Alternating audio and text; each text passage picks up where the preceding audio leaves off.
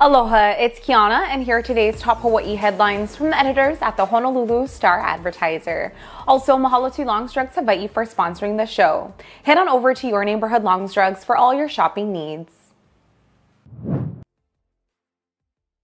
3 pipelines connecting Pearl Harbor to the Red Hill fuel storage facility have been drained. The military said it finished defueling the pipelines on Thursday. It took a little more than a week to drain about 1 million gallons of fuel that had been sitting in the pipes for nearly a year.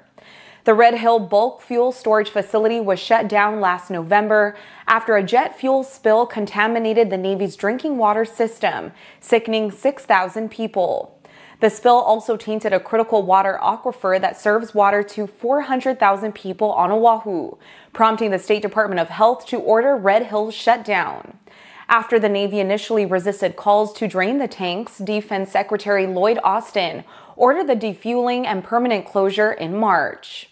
Next, the military plans to repair equipment at Red Hill so it can safely remove 100 million gallons of fuel that remain in the facility's storage tanks. The military anticipates that the draining operation will be finished by July 2024. The U.S. job market remains strong despite steps taken by the government to rein in the economy and tame inflation. According to a Labor Department report, America's employers added 261,000 positions in October. That figure is down from 315,000 in September, though hiring was brisk across most industries last month. The unemployment rate rose from a 5-decade low of 3.5% to 3.7%. Steady hiring and low employment are good for workers, but pose a challenge to the Federal Reserve. The central bank is battling rising consumer prices by raising key interest rates. While job growth is showing early signs of slowing, the Fed's aggressive rate hikes this year appear to have had little impact on the wider economy. It expanded at a 2.6% annual rate in the July to September quarter after contracting in the first 6 months of 2022. Honolulu police are looking for 3 suspects who allegedly robbed a visitor in Waikiki this week. Police said 3 men approached a 23-year-old victim in the 400 block of Enna Road at about 2 Wednesday afternoon. Brandishing knives and a handgun, they demanded money before fleeing the scene on foot. No injuries were reported in the incident. A description of the suspects was not available, but police are asking anyone with information about the robbery to call Crime Stoppers at 808-955-8300. Meanwhile, a 24-year-old man was arrested Wednesday night after he allegedly took a wallet from a 71-year-old man in Chinatown. Police said the victim was sleeping on a sidewalk near North Hotel and Mauna Kea streets at about 7:30 when the suspect reached into his pocket and took his wallet. The pair scuffled after the victim woke up. When another man tried to intervene, the suspect threatened him with a knife and fled on a bicycle. He was located and arrested a short time later.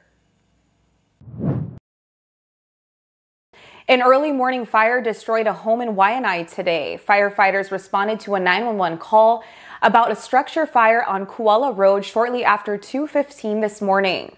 When crews arrived, they saw flames and smoke coming out from all sides of a single-story residence. Flames from the house were large enough to char a large tree located on the property. The blaze was brought under control at 3:09 and extinguished at around 4:30. No one was in the home at the time of the fire and no injuries were reported. A total of 11 units with 36 firefighters responded to the call. Fire investigators are looking into the cause of the fire. A damage estimate has not yet been determined. Finally, today, people living on the mainland are getting ready for a major change this weekend. Daylight saving time is out and standard time is in. Clocks across most of America will need to be set back an hour Saturday night because standard time begins Sunday morning at 2. The time change means it gets darker earlier in the evening, but it will be lighter out earlier in the morning. Hawaii is among a handful of locals in the U.S. that doesn't observe daylight saving time.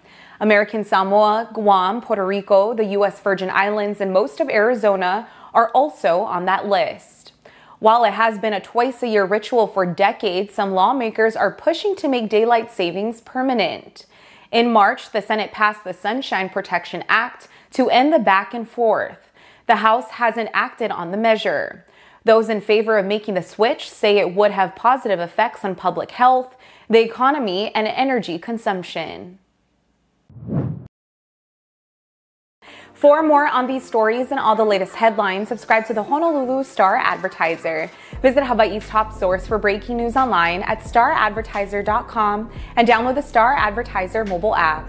Mahalo, have a great day, and we'll see you back here next week, Monday.